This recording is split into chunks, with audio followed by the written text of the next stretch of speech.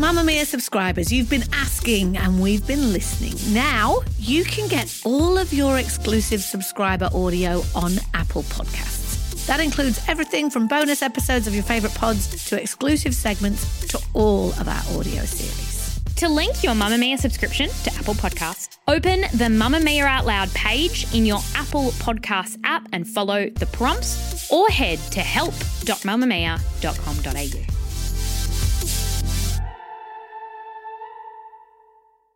You're listening to a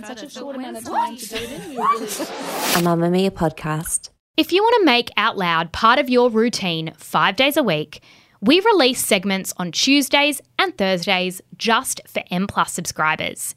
To get full access, head to mamamia.com.au/M+. That's MPLUS, or follow the link in the episode description. I just said, sorry, I'm late. I'm very busy and important, and you two bitches didn't even notice. Well, that's because we are were in the middle important. of a conversation. Do you know why I'm actually late? Why? Tell me. So my dog was coughing this morning, and she kept coughing and then vomiting and then eating it, but that's not what this is. So I was like, I think she's got something stuck in her throat. So I'm like, Oh my God, I've got such a busy morning. I just had to do a no filter this morning. An amazing conversation with Brian Shelton. One of the best no filters I've done in such a long time. I'm obsessed with him. Can I just get some credit, because I've been yelling at you yes, to do Ryan Shelton. I know. You did. And he's now out there talking to everyone in the content team, and everyone's in love with him. Yes. Anyway, so I was late. I had no time to take my dog to the vet, but I'm like, I think she's choking. She might have a stick stuck in her throat. So I raced her to the vet. The vet said, can you just go outside? And I'm like, oh, I'm so sorry, COVID, I didn't realise. And she goes, no, there's kennel cough going around. We suspect it's kennel cough and it's very contagious. But you're not going to catch kennel cough. You're no, not but a dog. other dogs there could, right? So then they had to examine her outside, and then they came back and went, she's got kennel cough. She needs to be in ISO for a week. No, my dog. Not a thing. And I've got another dog, and she was meant to go, the dog walker was coming, and she can't go to dog school, and I can't take her to the park, and I need a dog mask, and what is this fresh hell? She is patient zero. She's going to be a super spreader. This is point number 500 of things dogs it's not didn't on my have. bingo card Yes, for 2022. That dogs didn't have 30 years ago. No, that's not true. I got a dog from the pound, and it came with kennel cough. So that was a thing that existed. It's a thing. And what do they need medicine? Yes, they need it's kind of like bronchitis or something. It's like an infection. So she's on antibiotics. She's got a fever, and she's not allowed to come into contact with any other dogs until she stops coughing and does a rat test. I made that up about rat test. Claire's dog Until she chews up a rat test. She's already done that. Oh, my God. Claire's dog gave my dog kennel cough a few months ago, and it fractured our friendship very strongly. It became very much like you brought your sick dog to my healthy puppy. I'm just glad I found out, Jessie, because your dog often comes over on the weekend with Luca, and we would have sent kennel cough back to your house, and you do not need that. Exactly.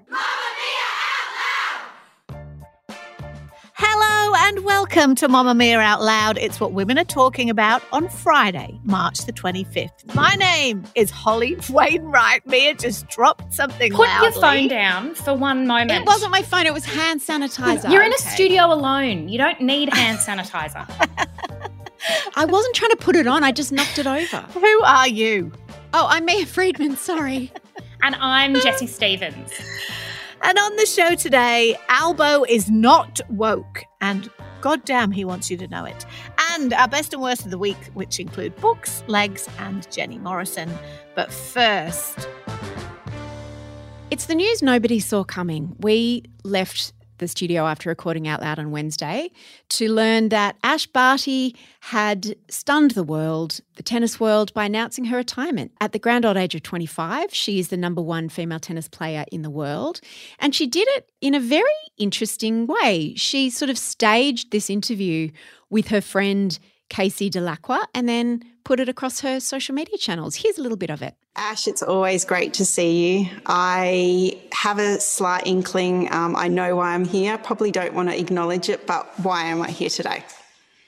I kind of wasn't quite sure how I was going to do this, but I think so many times in my life, both my professional and my personal, you've been there for me. And I just couldn't think, there's no right way, there's no wrong way. It's just my way. And this is perfect for me to share it with you, to talk to you about it, with my team, my loved ones, that I'll be retiring from tennis. And it's the first time I've actually said it out loud. And it's hard to say. I had no idea she was only 25. She won Wimbledon and then she won the Australian Open, and now she's going to retire. She hasn't said exactly what she's going to do next. I also didn't realise that she'd been a cricket star, and she also has won golfing tournaments. So certainly the world is She's her such oyster. an underachiever.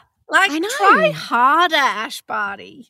And the funny thing about her announcement is that on that same day, just a couple of hours earlier, I'd been listening to Glennon Doyle's podcast. Glennon Doyle, the author and drinking game favourite of this podcast. Please drink some water every time we mention Glennon Doyle, otherwise you'll be very drunk.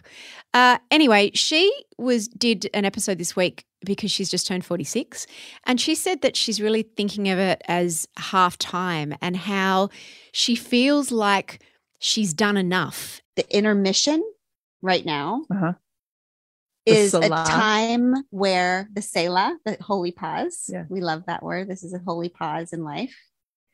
The Selah is the symbol in Holy Scripture that appears between Scripture when it's a signal to the reader to stop and really take a moment to let the music or the Scripture from the previous part sink in, right? So a holy Selah in our lives, we consider those moments where things slow down for a minute and you're allowed to actually take a breath and be intentional. And by that she means she's exceeded her romantic goals in meeting and marrying her wife, Abby Wambach. Her career expectations have been more than she ever thought. Oprah's making her first book into a movie. Sarah Paulson's starring in her most recent book. She's written all these bestsellers. Her kids are sort of grown up, or they're certainly in their teenage years. And she says there are some people who are at my stage in their careers who are like, and I bet she's talking about like Brene Brown and Oprah and Elizabeth Gilbert, who are like, I'm just getting started. And she said, I don't feel that way. I feel like I've done enough and I've done my best. And I thought that it made me think of Ash Barty, that the trajectory we're used to in the narrative in sport is that you keep going until you start getting worse and you start losing. And then when you've lost enough times that you realize you can't ever get back to being number one or it's too hard, you retire. But to retire literally at the top of your game at such a young age is very unexpected. Jessie, you're our tennis correspondent. Do you have any special insight into this decision? This is incredibly transgressive. This very rarely happens in tennis. The only reason it isn't as shocking maybe if this were another tennis player is because Ash Barty did quit before. She's quit tennis before because her heart wasn't in it and she wasn't feeling right, and she took a few years off and then she came back, and with the help of mindset coach Ben Crow, who you've had on No Filter, she spoke about focusing on the fun and the loving of the game, and he talks about the human being rather than the human doing. And you could see even in her Australian Open final recently that she doesn't psych herself out because she is there to play a game that she loves. And the second it wasn't about love anymore, she knew that her own internal compass meant this isn't right for me. And that is seriously brave. If you look at the likes of Roger Federer, Rafael Nadal, you look at their careers and they're coming to the end. People have been saying this for a while, but those men are coming to the end of their careers. What their bodies go through, you're talking at least once a year, a really serious injury. Nadal plays in quite chronic pain. He has a number of sort of health issues, and you've got to be pretty determined and pretty ambitious and turn parts of your brain off in order to push through that. And you know what? I look at those men and I have an enormous amount of respect for what they do. And I just go, I cannot believe that every time Nadal gets on a tennis court, it hurts. The swing hurts, the standing hurts, his knees hurt. good on him. He must love that game. But equally, good on Ash Barty. I felt more happy than sad reading this news because I thought, this is a woman, this is the definition of empowerment. It is a bit of a finger up to hustle culture and saying, I don't have to try until I have nothing left in the tank. This is what you talk about, Mia, in terms of the ladder and the lattice approach. The ladder approach to tennis is that this was, experts would say, Ash Barty hadn't even reached her peak yet. She could have gone years and years winning more and more Grand Slams and breaking every record. That was the ladder. That was predetermined for her. That's what the culture assumed she would do. But instead she's gone, I can do anything. And I think she'll end up doing an enormous amount of charity work. I think she will be an incredible activist in the Indigenous community, and we're going to see a lot from Ash Barty, and she's going to do incredible things outside of tennis. The idea that it's a finger up to hustle culture is really interesting. The day after this announcement, I had commercial breakfast telly on while I was getting ready to go to work. And there was a lot of, it was every break. It was every single break on that show was some different spin on why Ash Barty had quit, and everybody's very upset about it or very pleased for her because she's beloved. Like, nobody's criticizing this decision. But I think one of the Sunrise hosts was saying, is this about this new generation and their obsession with work-life balance? Yes, I think it is. Exactly. So this is really interesting, right? Because I think that's a lens to look at this through. And I loved your newsletter, Mia, immediately pulling it together with Glennon's idea about I've got enough. Because for a start, I severely doubt that Ash Barty, she's only said she's retiring from tennis. She has not said she's retiring. You know what I mean? Yes. Like, that's it. I'm going to spend the rest of my life on holiday.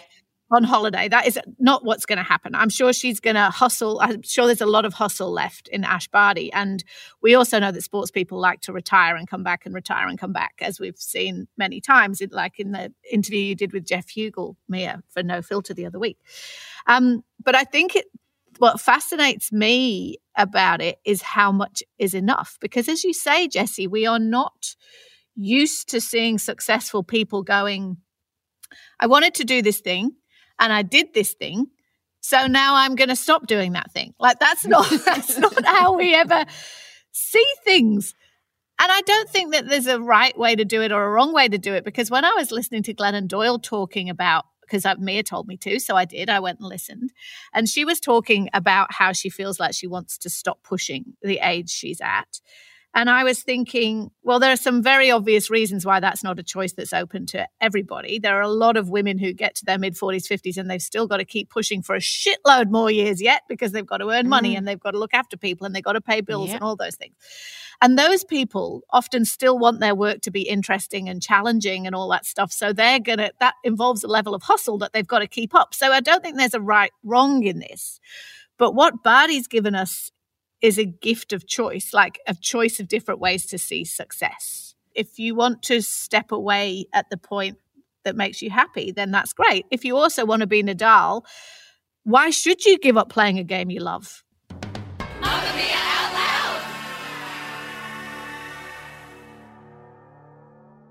loud! Move by Mamma Mia is the exercise app for anybody, anywhere. And in case you missed it, we dropped a brand new stretching collection that can be used to improve mobility and bookend your favourite sweat sessions. Mamma Mia subscribers get unlimited access to Move, and we drop new workouts every single week. If you're on the hunt for movement that makes you feel good, head to move.mamamia.com.au and use the code MOVE10 to get $10 off a yearly subscription.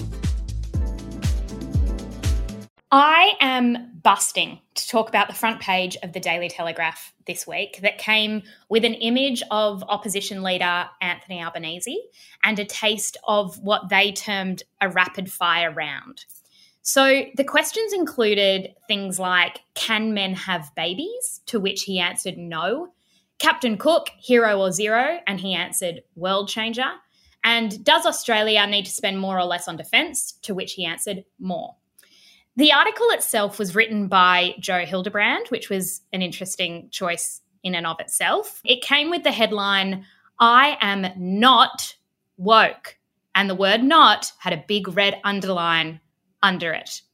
Of course, Anthony Albanese himself didn't write that headline, but I'm really interested. I don't think he even said the words, actually. I went back and combed through it, and he didn't say those words. He didn't. Still, I've been searching, and that's an interesting point. But the first sentence of the article reads, Anthony Albanese has declared that Labor will be the party of mainstream Australia, not the woke left, and a friend to business and aspirational Australians.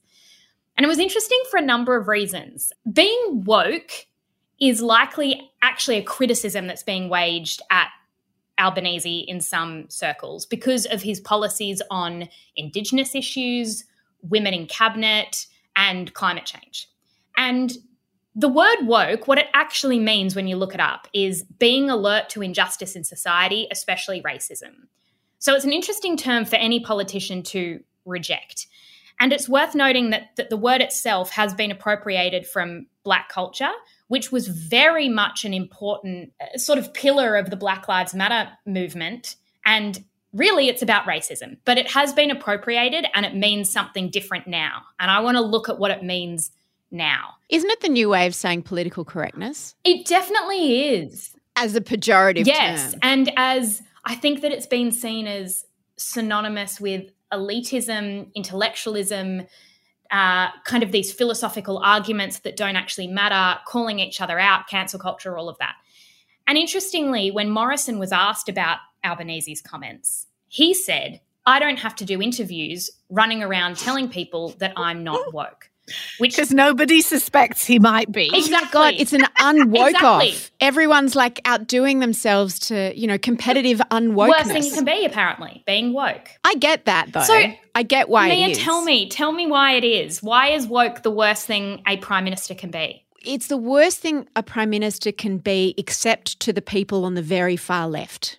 And I'm going to say the Twitter left, who are sort of a species of left that are extreme and very vocal and very, very woke. And I think when Scott Morrison talks about the quiet Australians, and I know there's a lot of negativity around that, and I understand why, because it's like saying anyone who doesn't object to something and doesn't make a fuss is supposedly good.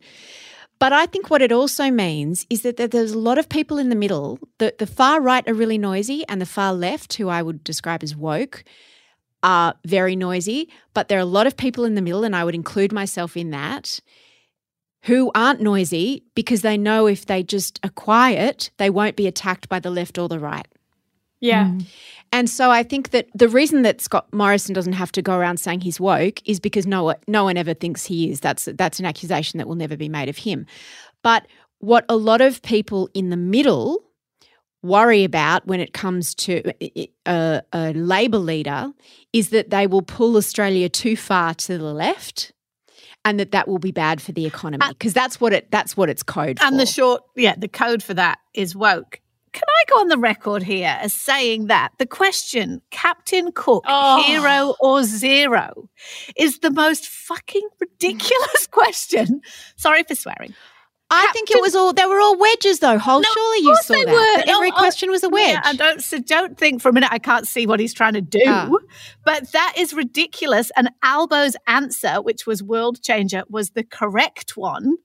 And it didn't come with an endorsement. You know what I mean? He didn't say, because then if you go and read the coverage of this from people who are really upset about Albo talking, like rejecting wokeness, they're like, he thinks Captain Cook was a hero and he's supporting colonialism.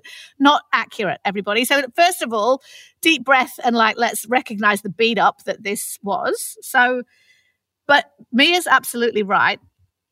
To get elected, Albo has to convince a certain amount of people that he is not who they think he is. And who they think he is and who the right are trying to paint him as is, as Mark Latham says, woke on steroids. So Mark Latham says about him, Albo is as woke as it comes. He has a sneering inner-city leftist view of working people and has held his inner-city Sydney seat by running as the real greenie, right? So that is what Albo has to play against. And what we're seeing in action here, and again, I want to point out how much Albo did not say I'm not woke and all those things, but the reason he did an interview with the Daily Telegraph, the reason he did it with Joe Hildebrand, is because the people he has to convince, as Mia says, about him not being woke are people that Labour need to win the election. And there's a strategic decision here that it's better to piss off the woke people than it is to piss off the quiet Australians, because the woke people are never going to vote for the coalition anyway if their hair is on fire and Morrison is, in the unlikely event, holding a hose. They are never, ever going to vote for him.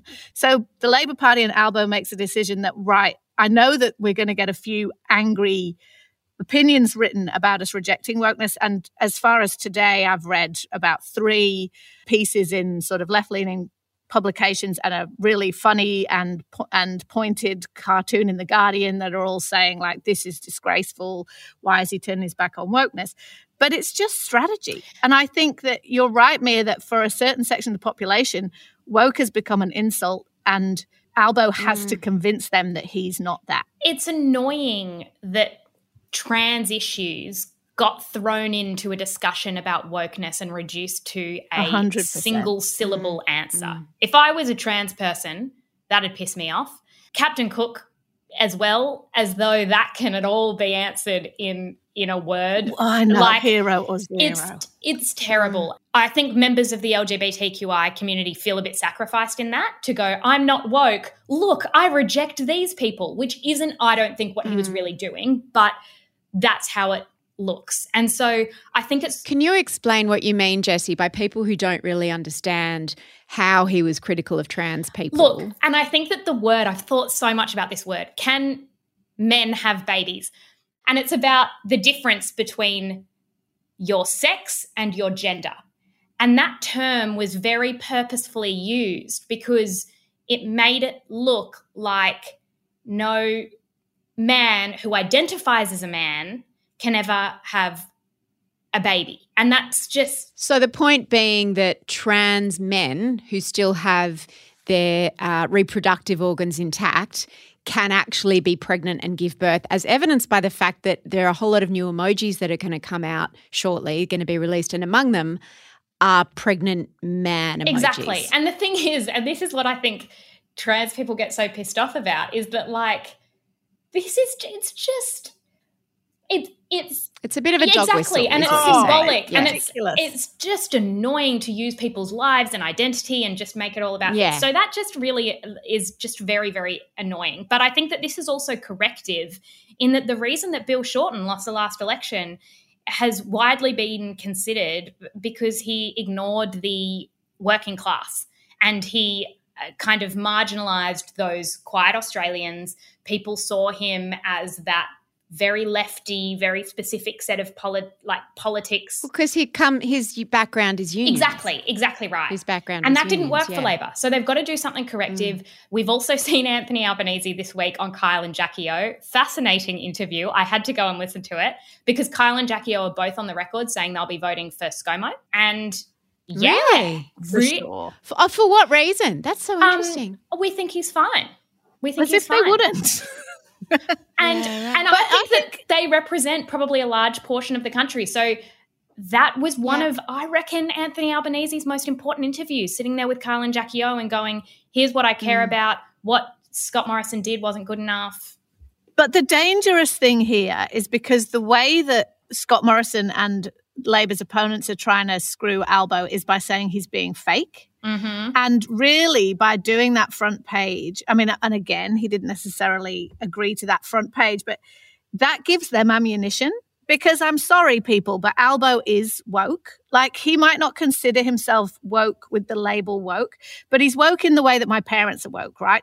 They don't understand wokeness. There are lots of things about woke issues that piss them off and they don't understand, and they're like, why are we talking about that? It's not important. But at the bottom of it, they are instinctively woke. They are anti-discrimination. They are champions for equality. They are anti-racists. So Albo is woke. He might not want to call himself that, and it may end up getting himself into more trouble trying to distance himself from a word that, depending on where you sit, is either a good thing or a bad thing. We have an election survey on Mamamia that we would love our listeners to fill out. We have a link in the show notes. And basically, we want to know what you care about. We want to know how best to cover this election coming up. We've got a lot of content, a lot of podcasts. So please fill it out. It is in the show notes. Now, don't forget that Mamamia subscribers get access to Out Loud 5 days a week. And on yesterday's subscriber segment, Mia and I talked about what we were like as teenagers. And hold on to your hair. Here's a little bit of it. To me, little brat that I was like, I don't care. I'm not interested in going to university. I don't want to do well. I'm not academic. That was always my thing. I'm not academic. So I was a naughty teenager and I did not do very well in my exams at all. And I found another way to get to where I wanted to go, as you were saying, Ginny, because I always knew I wanted to be, well, I thought I wanted to be a writer, I wanted to be a journalist and a writer, and indeed I am those things. Zigzag path to get there. But I was that teenager who snuck out. And I spoke about how when I was a teenager, I dated a guy who was in his early 30s and lived in London. To find out more, you can head to mamamia.com.au/M+, that's MPLUS, or follow the link in the show notes. It's time for our best and worst moments of the week. And mine are political, but also reproductive, because it was announced today that a record $58 million is going to be spent on establishing specialist endometriosis and pelvic pain clinics in every Australian state and territory. And this is a move that experts say will drastically slash costs for patients. So it's coming in the 2022 federal budget, and these clinics are going to support over 800,000 Australian women who have been diagnosed with the disease. Endo impacts around 1 in 9 Australian women and girls, and it can often take years to get a diagnosis because symptoms can be really, really individual. And often with period pain, it can be like, hey, just suck it up. That's just what you have to live with. It can be quite invasive as well to get a diagnosis, and it's just not enough money has been invested in women's health, and there's not been enough development in order for women to get the diagnoses that they need, and then the help and support to live with what is essentially a chronic illness. And I'd like to give a special shout out to my cousin, Syl Friedman, and my aunt, Leslie Friedman, who have been working tirelessly with the charity that they started called EndoActive to advocate for more funding for endometriosis. But my worst is about this same story, because the front page of the newspaper today and on all the breakfast TV shows in conjunction with this announcement is Jenny Morrison, who has endo herself. And here's a little bit about what she said. I suffered from endometriosis, still do, obviously. I was 26 before I was diagnosed. So, like, way back, you know, when I started my periods and everything in year 8, you know, I had pain and then that would get worse and worse. Nothing helped. And then it got really severe. So people with endometriosis, it's not just like a few cramps or something like that. It's actually really debilitating. I didn't take time off school. I don't know how I did it. You know how? Girls are tough. Yeah, girls are tough. We're so tough. We do stuff and we just keep going. But it wasn't until I was 26 and I'd been trying for a couple of years and just wasn't happening. Yeah, I was sent for a laparoscopy and I was, they found extensive endometriosis. That was Jenny Morrison on the Today Show this morning, and she talked about her 17-year struggle to conceive. Now, the reason this is my worst, and certainly Jenny speaking out about that, I actually thought that was great that she spoke.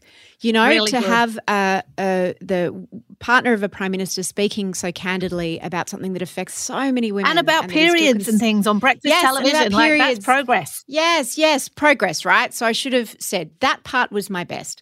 My worst was the part that in the announcement about it, Scott Morrison said, I've learned so much about endometriosis. It's such an issue because Jenny's experienced it. And what struck me about that was that Scott Morrison seems to have no empathy or understanding about any issue affecting women unless Jenny has experienced it.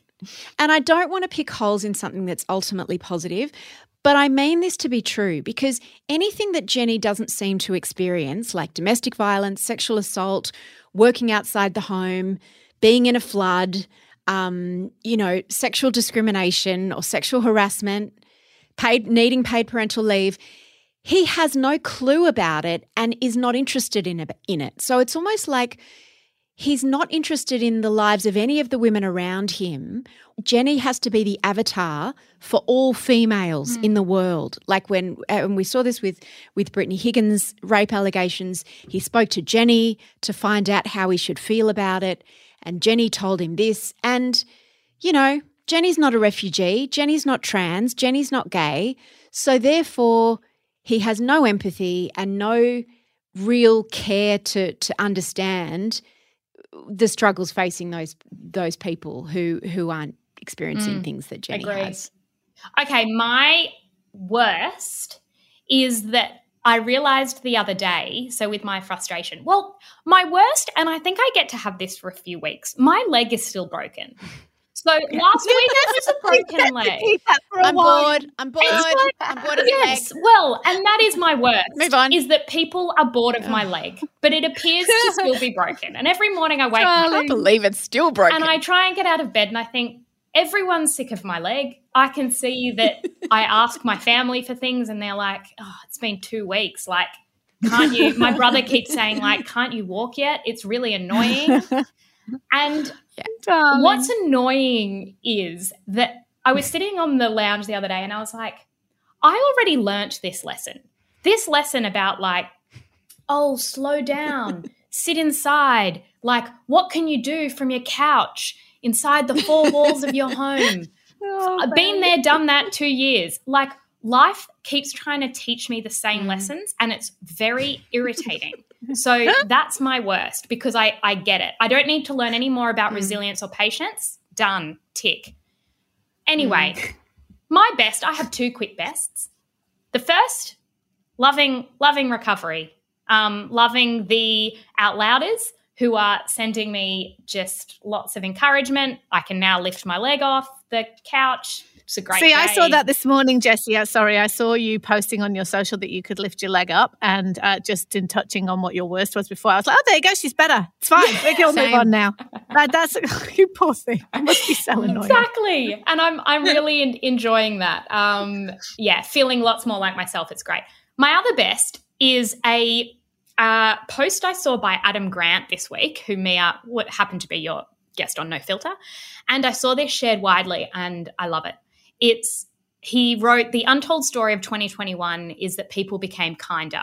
Global rates of helping strangers, volunteering and giving to charity are nearly 25% above pre-pandemic levels. The dominant response to suffering is not selfishness, it's compassion. The worst of times bring out the best in us. I needed to read that. We have not heard enough about it, and we know anecdotally that it's true. People are good and they do good things, and if that's the silver lining, then I'm here for it. Love that. And you know how I know that? Holly and I came to your house to visit you for the first time since your accident this week, and we ordered Uber Eats and sat on the floor because you selfishly hadn't made us dinner, and because apparently your leg's still broken. And the Uber Eats came and my pizza wasn't among the food, only yours and Holly's food came, and you both gave me half of your meals. Yeah. So I got a whole meal and you each got half a meal, and I thought that was very good. We should get some kind of medal for that level of kindness, Jessie. I know. I agree. And I also think that Mia's interest in my broken leg has really peaked with her discovery that a broken leg requires accessories. So Mia's like, I can buy things. So she's been online being like, I'm going to buy you a special table. I'm going to next week Mia will have a broken leg because of all the things you get to buy. It's very fun. Yeah, I'm like all the ergonomic things that can make Jessie's life a bit easier. Yes, it's Mia's project. And Luca keeps trying to throw them out and calling them putter. So we're waged in a war. So my worst is a very heavy one today. I have, like I'm sure many Out Louders and you both, been reading the news this week about the inquest that's going on in Queensland into the murder of Hannah Clark and her 3 small children, her daughters who are 6 and 4 and her little boy who is 3, by her estranged husband. Now, everyone is familiar with this story. It happened in 2020 and it was horrific. He set fire to their car in a busy street in suburban Brisbane in February of that year. And the inquest is playing out at the moment. And there are some absolutely devastating things coming out of the inquest. I'm not going to go into them in detail, but the most devastating of all of them is the inevitability of what happened. Overwhelmingly, friends and family and Hannah herself knew that something terrible was going to happen. They told police something terrible was going to happen. They spoke to each other about it. And yet it could not be stopped. It was revealed this week that 29 out of the 39 lethality indicators, so the markers of the fact that an abusive partner is about to turn murderous, there are kind of indicators for that, like boxes that can be ticked. It's not that simple, but, behaviors that happen and actions that happen. And he had shown almost all of them, and yet he could not be stopped. Now, I'm not an expert in this field. I don't pretend to know what the answer is to what you can do to restrain and contain a man who is hell-bent on doing something so unimaginable before he does it. Because as the police have said this week, we don't have a crystal ball. We wish we could. And as Hannah's friends and family said, they'd said, please stop him. And the police had said, we can't stop him until he does something. And one of Hannah's friends heartbreakingly said, but what if that's too late? What if there's no coming back? I don't know what the answers are, but I feel like every smart brain in this entire field should be focused on figuring out what some of these answers are, because this keeps happening. We know the stats in Australia and around the world, and we have to do better for women like Hannah. My best, completely different and very selfish, is that I finished my book for the second time. I love that we can celebrate it twice. The book that I'm writing, not the book that I'm reading, which I still haven't finished, but I finished my book for the second time on Tuesday night. I pressed send on the edits. Anyone who doesn't know about books, the way it works is you send off your first draft and you go, oh, it's finished, right? And then your very clever editors, publishers come back and go, finished? Yes, finished, you say. But there's this little bit here that would make more sense if, and I don't really understand the motivation if, and why doesn't there? And it's great. It's feedback that is welcome and I love it. But I'm just going to say it. I don't want a tiny violin. I don't want a medal, but I have been working so fucking hard. I have been working so hard on that. Well, obviously my job at Mamamia, which I adore, I work very hard at. I've been cramming every other hour of the day with the book.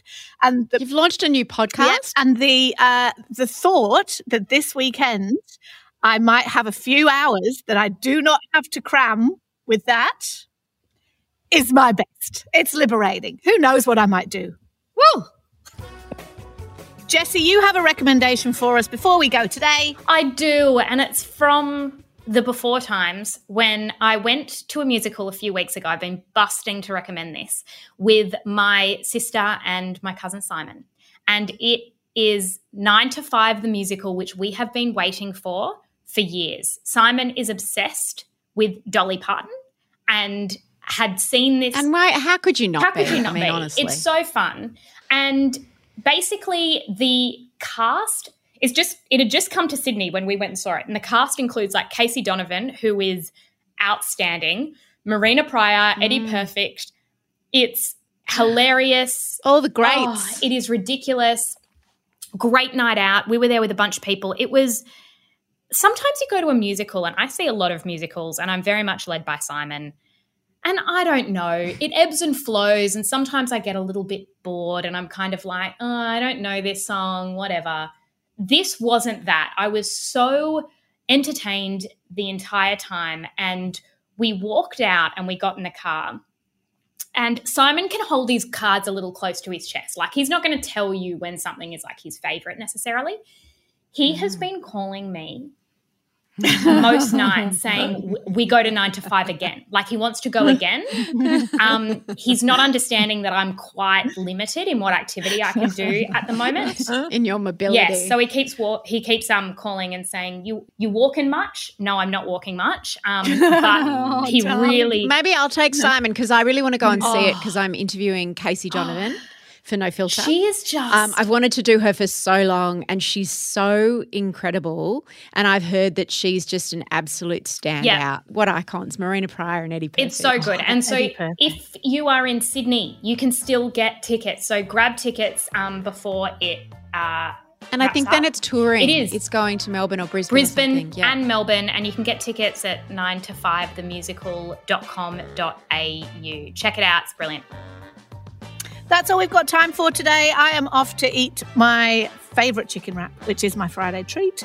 But thank you for listening to this episode of On Mirror Out Loud. It was produced by Emma Gillespie. The executive producer is Eliza Ratliff. We'll see you on Monday. Bye. Bye.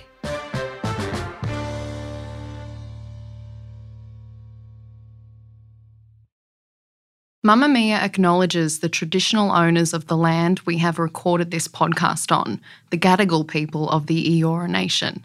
We pay our respects to their elders, past and present, and extend that respect to all Aboriginal and Torres Strait Islander cultures. Nobody speaks to me like Mamamia.